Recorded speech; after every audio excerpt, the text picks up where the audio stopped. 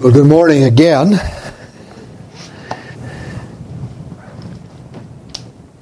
As Stephen has already said, we are believing that God ordained this day for us to be here.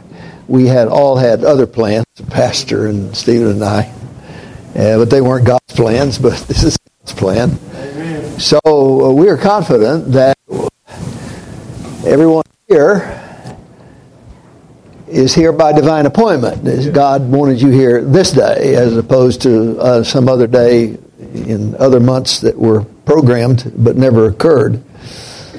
So it's nice to know that God does all things well, and we can be satisfied with that and glad about that. We are happy to be back here. My wife and I, Karen, she sends her greetings, by the way. We're so full of good memories from the last time we were here, and thank you for all your hospitality. And we've not forgotten to pray for this work, so we do pray for you on a regular basis. And if you think of Bob Jones University, please pray for it also. The work of God can't be accomplished apart from the power of the throne of God. And we must appeal to God in dependence for anything good that can happen in His work. Because He does the work, we just are the mouthpieces. But it's all about Him and His power. Well, you just heard the Psalm 77 read. Please keep it open because we're going to be spending time there. I assume that most of you probably know who the writer is. You know about Asaph. But let me refresh your memory because there are so many of those Old Testament names that are so easily forgotten.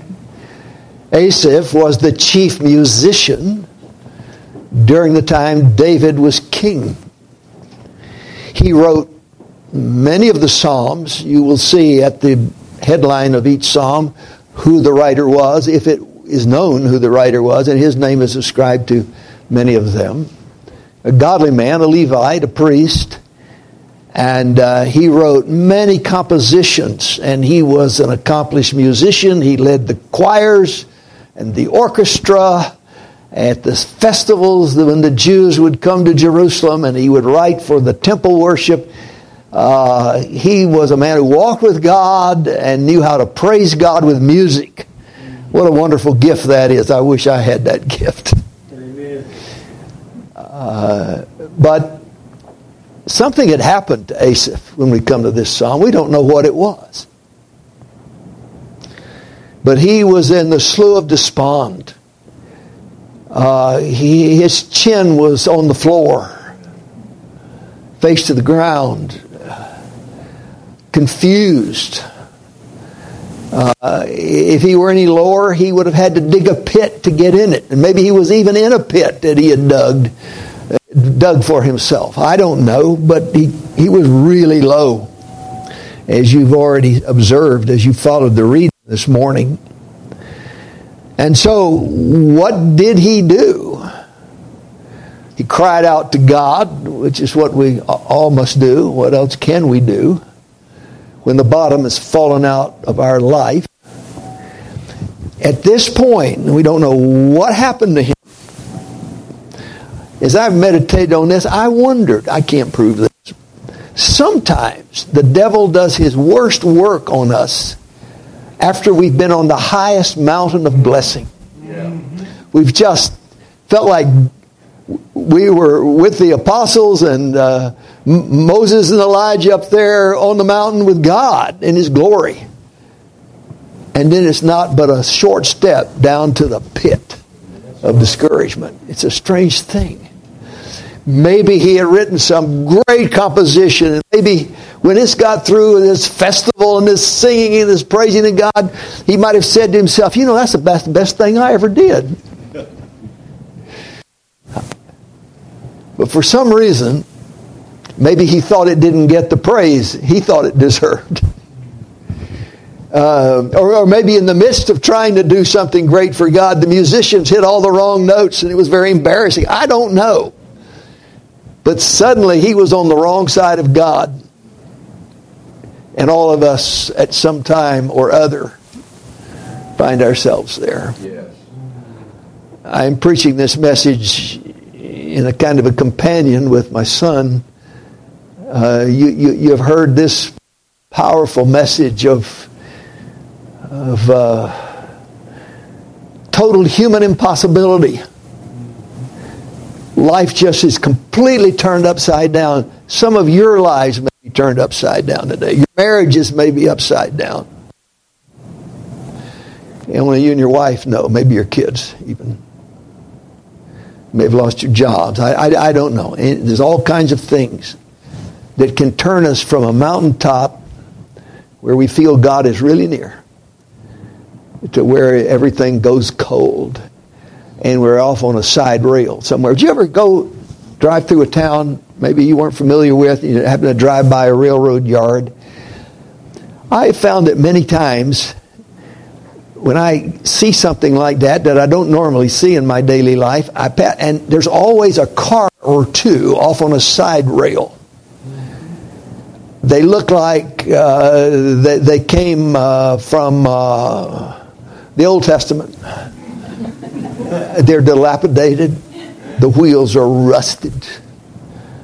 The whole thing just kind of makes you shiver. Like the grass is growing up, the weeds all around the tracks and under the cars. You know, how many years have they been sitting there unattended to? And you drive by and you think, you know, those cars, that car right there, at one time or another, was a very useful vehicle. Think of all the goods it brought to the stores and the food that people were able to live from because that car brought it to them. Think about the armaments that were delivered from the manufacturer to the front lines that saved the lives of our soldiers and who were fighting for our country's freedom. Think of the medicines those cars brought to doctors' offices that have helped so many people. Those cars were helpful and good. And now they just sit there completely worthless. Somebody could have at least done those cars the dignity of taking them off to a junk heap where they could be recycled. But there they are. Asaph is kind of that car. He's off on a sidetrack. A man greatly used of God, but he's on a sidetrack. And he finds himself there, and there's nothing he can do but shout out to God. These words are strong words. I cried unto God with my voice, even to God with my voice. And he gave ear unto me. In the day of trouble I sought the Lord. He said, I know God heard me. He gave ear to me. He heard me. But he hadn't done anything about it. In the day of my trouble, I sought the Lord. My soul ran in the night. It ceased not. My soul refused to be comforted. I remembered God and was troubled. I complained and my spirit was overwhelmed. Think about that. There's no doubt about the deplorable state of this man's spiritual life at this moment when he wrote this song. Nobody's walk with God is completely happy all the time. Amen. And when things aren't as we think they ought to be for a man or woman of God who has tried to stay right with God and stayed in the Word and stayed in prayer, and all of a sudden life turns completely sour and God seems so far from you, you begin to doubt your salvation, for one thing. You begin to doubt the even existence of God. I mean, this is almost like the talk of a man who never knew the Lord ever. But we know he did. He sought the Lord day and night, and his soul refused to be comforted. May I share with you just a quick... I know what he's talking about. I've been there. My wife didn't know it. I was too ashamed to confide in her that I was in such a state. My father and mother never knew it. I was just recently married at the time, in my early 20s. I was reading something, I don't know what I was reading, and all of a sudden, a blasphemous thought about God was forced into my mind. That's the only way I know to describe it. My insides turned to jelly, and all I could do was cry and say, God, you know I don't think that about you. You know I don't. That thought didn't come from me. But it was almost so powerful upon my head, it was like it just something jammed it into my mind. I cried out for forgiveness. I cried out for mercy and pardon. I went to the Scriptures, and the Scriptures which should have normally given me comfort, somehow the devil turned those against God. And for 3 years, I was in blackness. I continued to preach. I continued to do my work for God that He'd given me to do.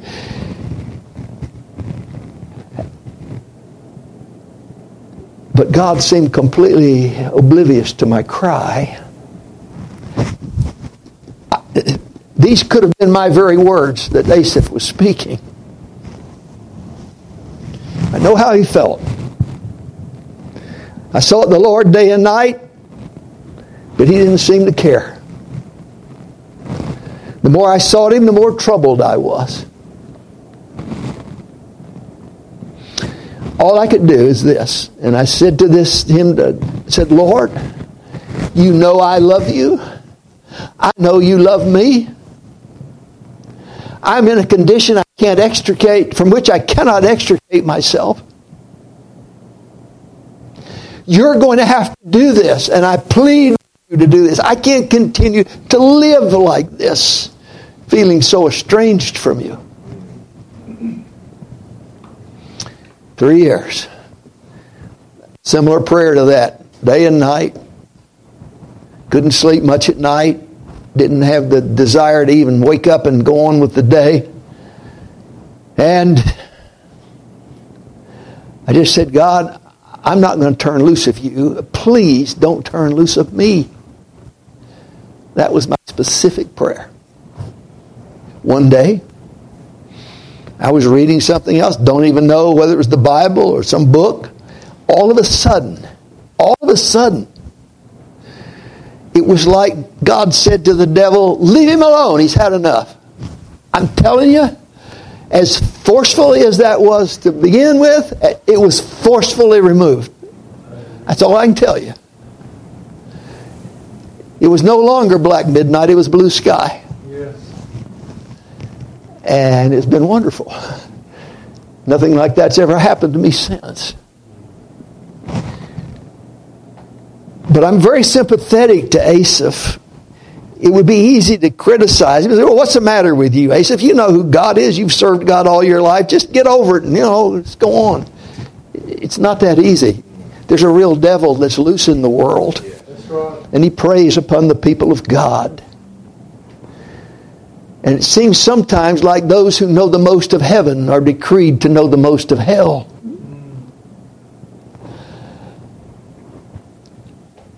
As a result of that thing that I described to you, I would have to say, and I don't think I can prove this from the Bible, but I've wondered, before God can use anybody as His servant, that servant has to be tested in some way to know that the God they serve is a real God. He's a powerful God. I came to Christ when I was 13 years old. Grew up in a preacher's home, godly mother and father. Knew the Bible. Got saved at 13, as I said. Started preaching the Bible. The power of the new birth, the power of the resurrection, the power of the gospel, so on and so on. I preached it because the Bible teaches it, and I believed it. I knew I was saved.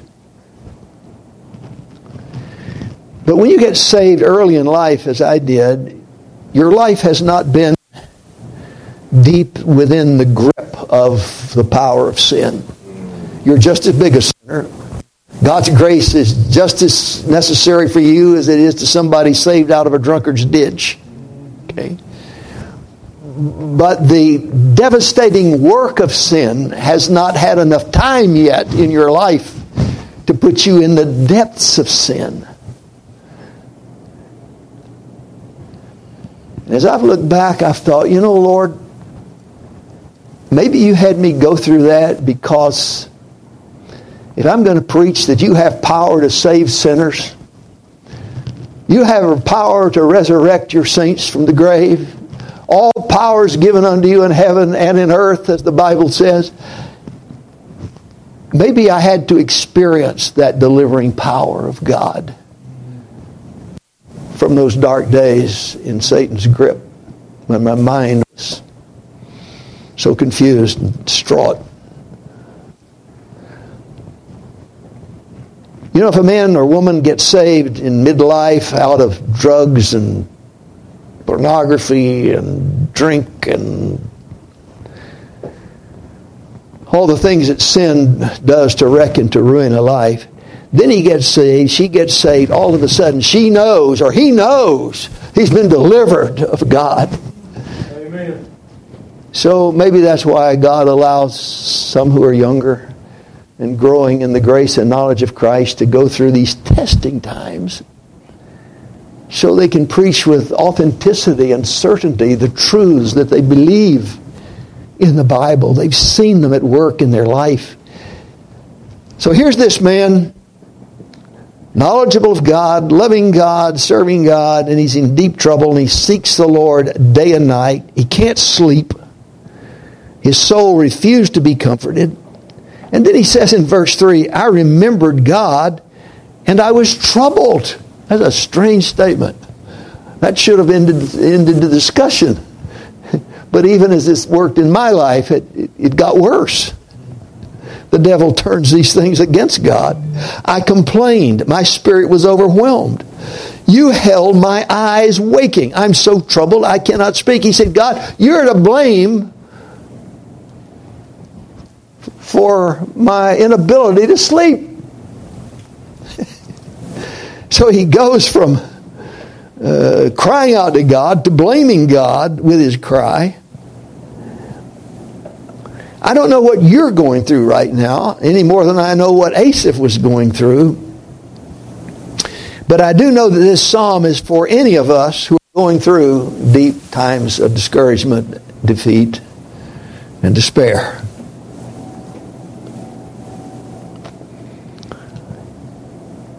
I don't know what your soul may be troubled about right now. Maybe you are having a hard time because you constantly have before your eyes and your mind memories of what your life was like, the troubles you created for yourselves through bad choices you made before you got saved, or even after you got saved. You had to reap what you sowed. And God has saved you and delivered you and made you his child, put you on the road to heaven, but those thoughts come back to you and haunt you. Maybe you're suffering the kind of things that Asaph was going through because of the trouble others are going through. Your family is going through. I remember a little boy came up to me after I was preaching in South Florida a while back, put his arms around my legs. He's probably 5 years old, and he said, Mister, he said, why did God let my father abandon our family? This sweet little boy, he was just devastated. He loved his daddy, and his daddy walked out. And his soul at 5 years old was very troubled. Devastatingly troubled. Maybe you're living in some mystery world related to God right now. God, why would you let financial troubles to this magnitude come upon me? What did I do to deserve this? Maybe you've been persecuted at work. Your boss is unsympathetic to your Christian testimony and is unhappy to have you in the workplace.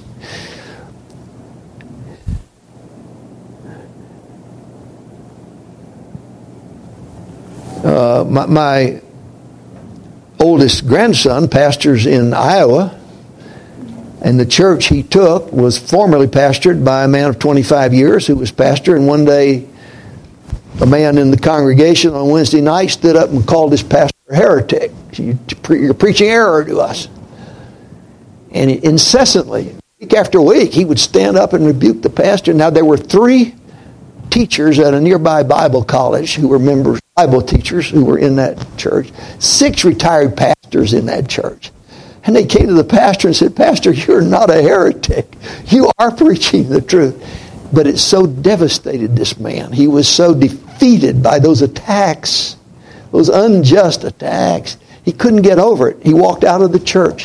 He's never been in the ministry since, for the last 6 or 8 years since that happened.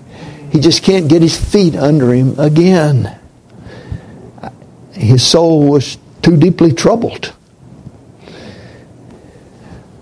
Maybe yours is some emotional issue, some depression. You have bouts with sadness that just won't go away. Maybe you've been the victim of slander and false accusation, as this pastor was. Maybe your trouble, your sorrow of soul is the result of being treated badly. You have reacted badly in response to those who've acted badly toward you. You're full of spite.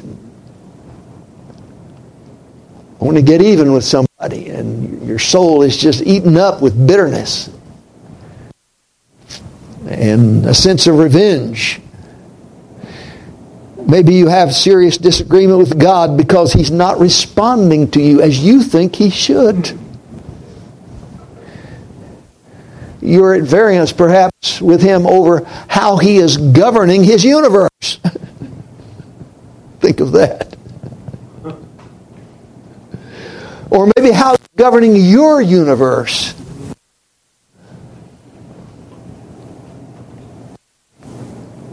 Some spiritual warfare is taking place. You're wrestling with God. And so you continue to cry out to God, but some of that prayer is an accusatory prayer. And the more you pray about it with that kind of an attitude, the worse it gets, the farther God seems from you. Look in verse 5. He cried out, "I have considered the days of old, the years of ancient times." What is he talking about? I can remember those former days, long ago in my life, God, when I would pray to you and you would just draw near to me. And you'd console my soul. And we walk together in great joy and harmony. Why can't it be like that now? You seem to take an active role in my life, Lord. Now you're far away. In verse 6, I call to remembrance my song in the night. I used to be able to sing praises in the night. I'd wake up and just praise you, Lord. My musical soul just burst out into song. I communed with my own heart, and my spirit made diligent search. Lord, there was communion between us, and some of it was melodic. But he said now in verse 7, will the Lord cast me off forever? Will He be favorable no longer? God, you used to be kind to me, but now it seems like you've rejected me. Verse 8, is God's mercy completely gone forever? Does His promise fail forevermore? Lord, your promises no longer satisfy me or seem to apply to me. Am I going to have to spend the rest of my life like this? And then this puts the capstone on it. God, have you forgotten to be gracious? Have you in anger shut up your tender mercies? That's powerful. That's overwhelming. Here's a useful servant of God, and now he's on a railing somewhere. And seems like he's completely useless, completely worthless. And it's going to be that way forever. But it all changes in verse 10. And I said, this is my infirmity. This is my diseased mind. This is my confused soul. God, I am not thinking straight. What's the matter with me? It wasn't the matter of God. It was something wrong with him. His soul had withered.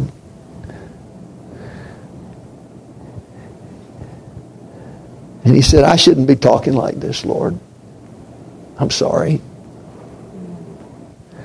I would remember the years of the right hand of the Most High. He said, God, my solution for this disease is in the consolation that comes when I can get a grip on you, your providence, your power, and how through history you have shown yourself faithful to your people. He's speaking now from a Jewish perspective. And then from verse 13, 14 all the way to the end, what he focuses upon, the great works of God, is basically deliverance of Israel from the captivity of Egypt for 400 years. God set them free and made a nation of them on the other side of the Red Sea. And you'll find that theme for the Jewish people all through the Old Testament. When they talk about God's wonders and God's greatness, somewhere in that is usually, among other things, but always consists of some reference to the deliverance from Egypt and the crossing of the Red Sea and that miraculous thing God did. God, if you can do that, you can do anything.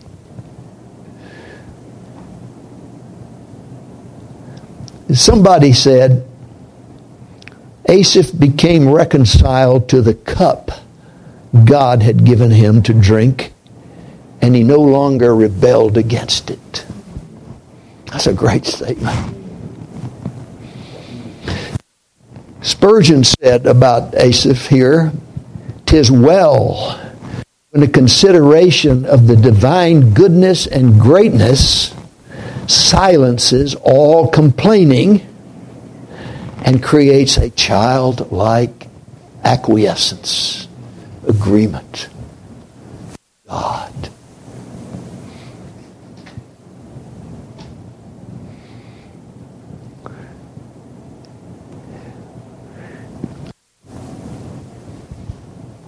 Why has God given us this wonderful book we call the Bible? So full of instruction about who He is and what He has done. You see, my friend, if you and I look forward through the windshield of our car, we might see a gathering storm. Lightning bolts, trees going across the road, looks horrific, and it's frightening ahead. But we look at the rearview mirror, and we see the storm is not back there. God has given us this book as a rearview mirror where we can look back and see what God has done throughout scriptural history, secular history. God has never been without His work being accomplished at any given time. We can't always see what God is doing. What was God doing when that maverick leader of 45,000 revolutionary soldiers decided to invade Russia this week? My first thought was, God, what are you doing? This is exciting. Something's going on. It's all about getting us ready for the end times. Okay?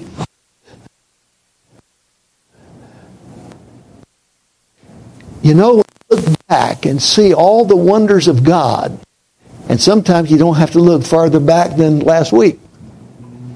and recognize something's happening here. Nobody could have predicted this. There was never any foreshadowing of this in any of the newscasts. It just went boom, there it was on a given day. Everybody said, who is this guy? What's he up to? And wonder what's going to happen? And wouldn't it be wonderful if he got to Putin and all that stuff, you know? And, well, we don't know what God's doing. That's right. But He's always at work in His world. Yes.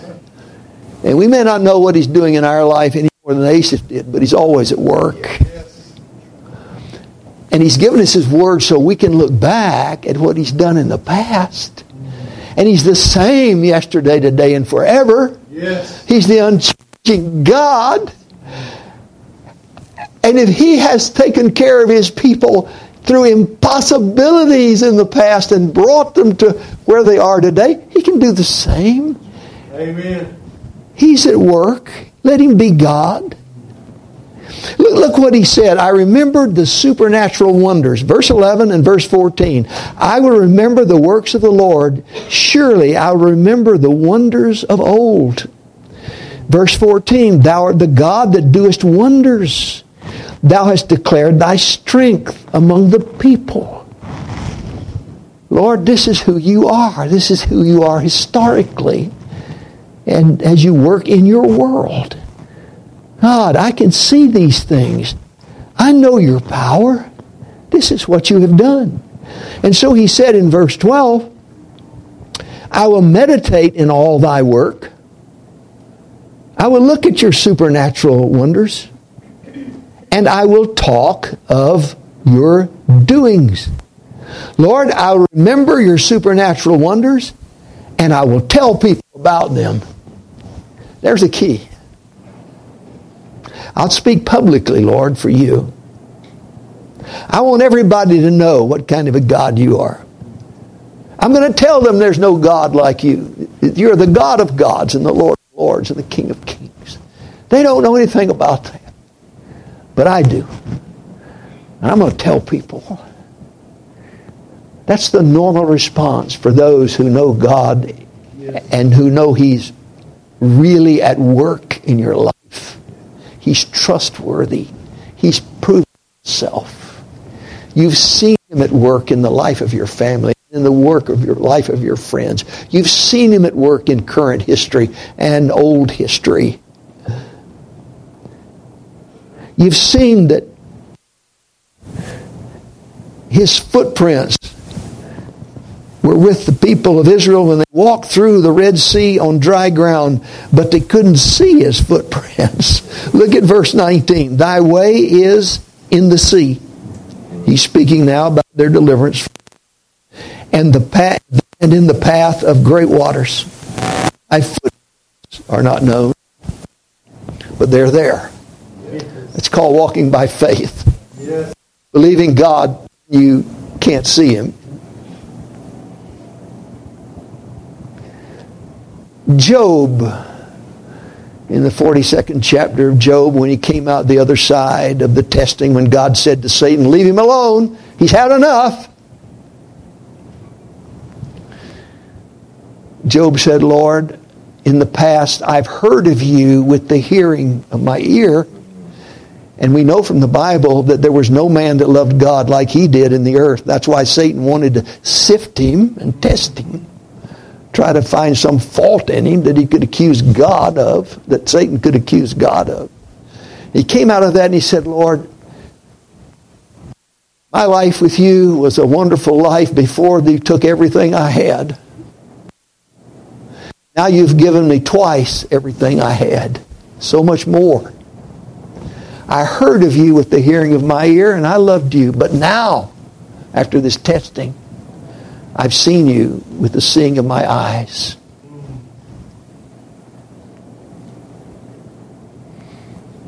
But sometimes God wants us to believe Him without being able to see Him with our human eyes. Yes.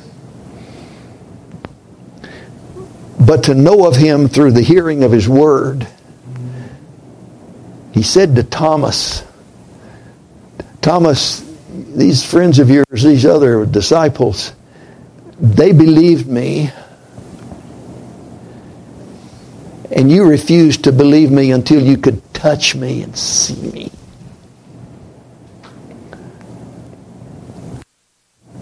Sometimes God allows us to almost touch Him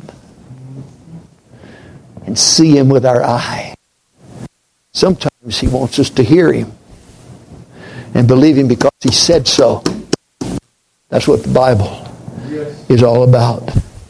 And then in closing, look at that last verse. God, you led your people like a flock, that is, through the Red Sea and across the wilderness. You led thy people like a flock by the hand of Moses and Aaron. What did he say in that verse?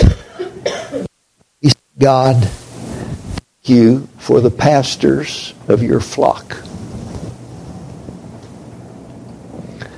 God raises up men like your pastor and other good, strong, Bible-believing men to lead people in the way that God is going. He ended up with great thanksgiving to God at the end of all of his trouble when he came out the other side. It's a note of thanksgiving. Thank you for the people you give to lead your flock, even as you did Moses and Aaron. You were the smiter of Egypt, God, but now you are the shepherd of Israel. Yes. Wow. So, friends, thank God that He's given you Amen. who's tested and tried,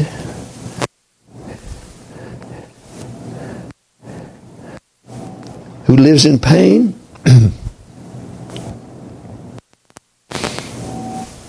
as many of you live in pain. When He tells you of the greatness and goodness of God, even as you heard from my son, when they tell you of the greatness and goodness of God, it's because He's real. They've seen it. They've experienced it. They believe it, but they also have experienced it.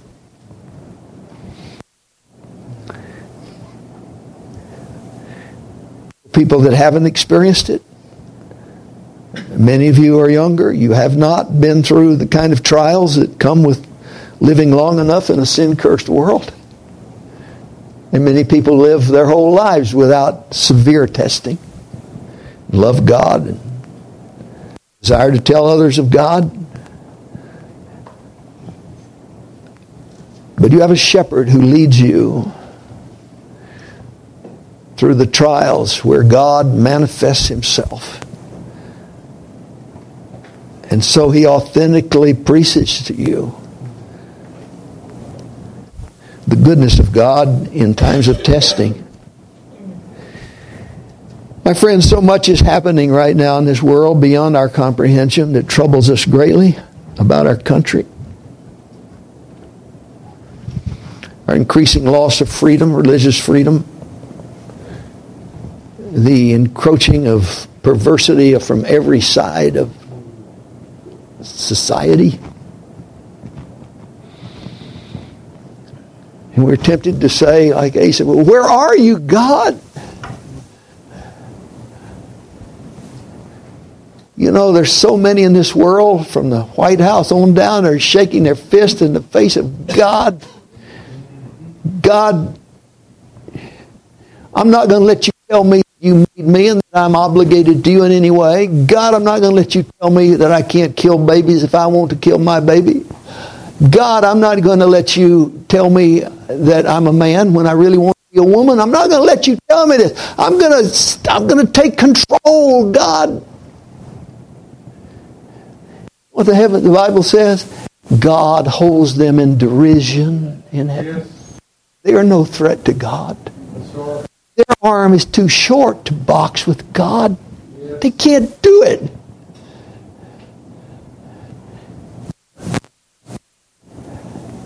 But you know God's merciful. Yes. He would still like to save people. Mm-hmm. He died for their sins too, just like yours and mine. Why does His wrath not come against the infidels of today? Just right now, God zapped them. Because that's not the kind of God He is. His mercies are new every morning. His love is extended. He pleads with His people. You read through history, they would go in idolatry and He would plead and plead and plead with them to come back to Him. Now there came judgment when they would not. But He's merciful because He wants to save them. They could repent and come to Him too. You may wonder if you have a God that's big enough to deliver you from whatever perplexities and despond and trouble and doubts that you're going through right now in life.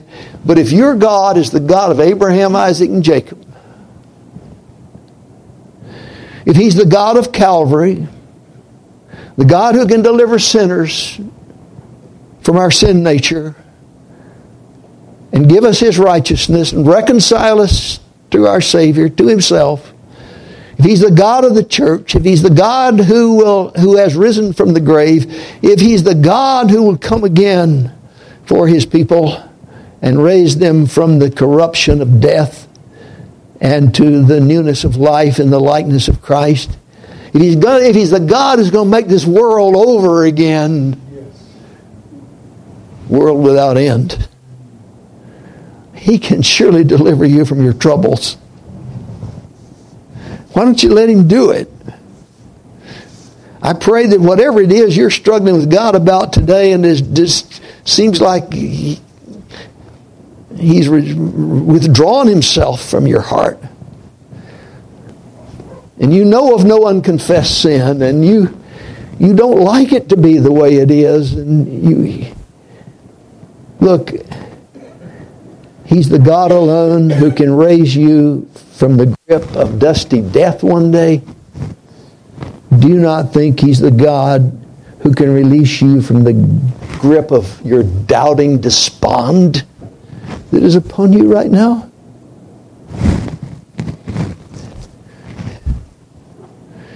Let Him be God. He's proven Himself Almighty God. And He continues to do that in the world. Those sinners like us can't always see what He's doing until after the fact. He's going to keep all of these promises. And the last enemy that's going to be destroyed is death. And with the resurrection of His Son, you know what He can do when death comes. There's life to come. Amen. Or there'll be no more death. We won't have to wrestle with these things anymore. The purpose of my preaching this message is that when whatever it is you're going through is all over, you'll come out just as confident in God, assured of His promises and His love for you and His power. Amen. As Asaph was when he came out of his struggles. Father, let your word do us good. In Christ's name I pray. Amen.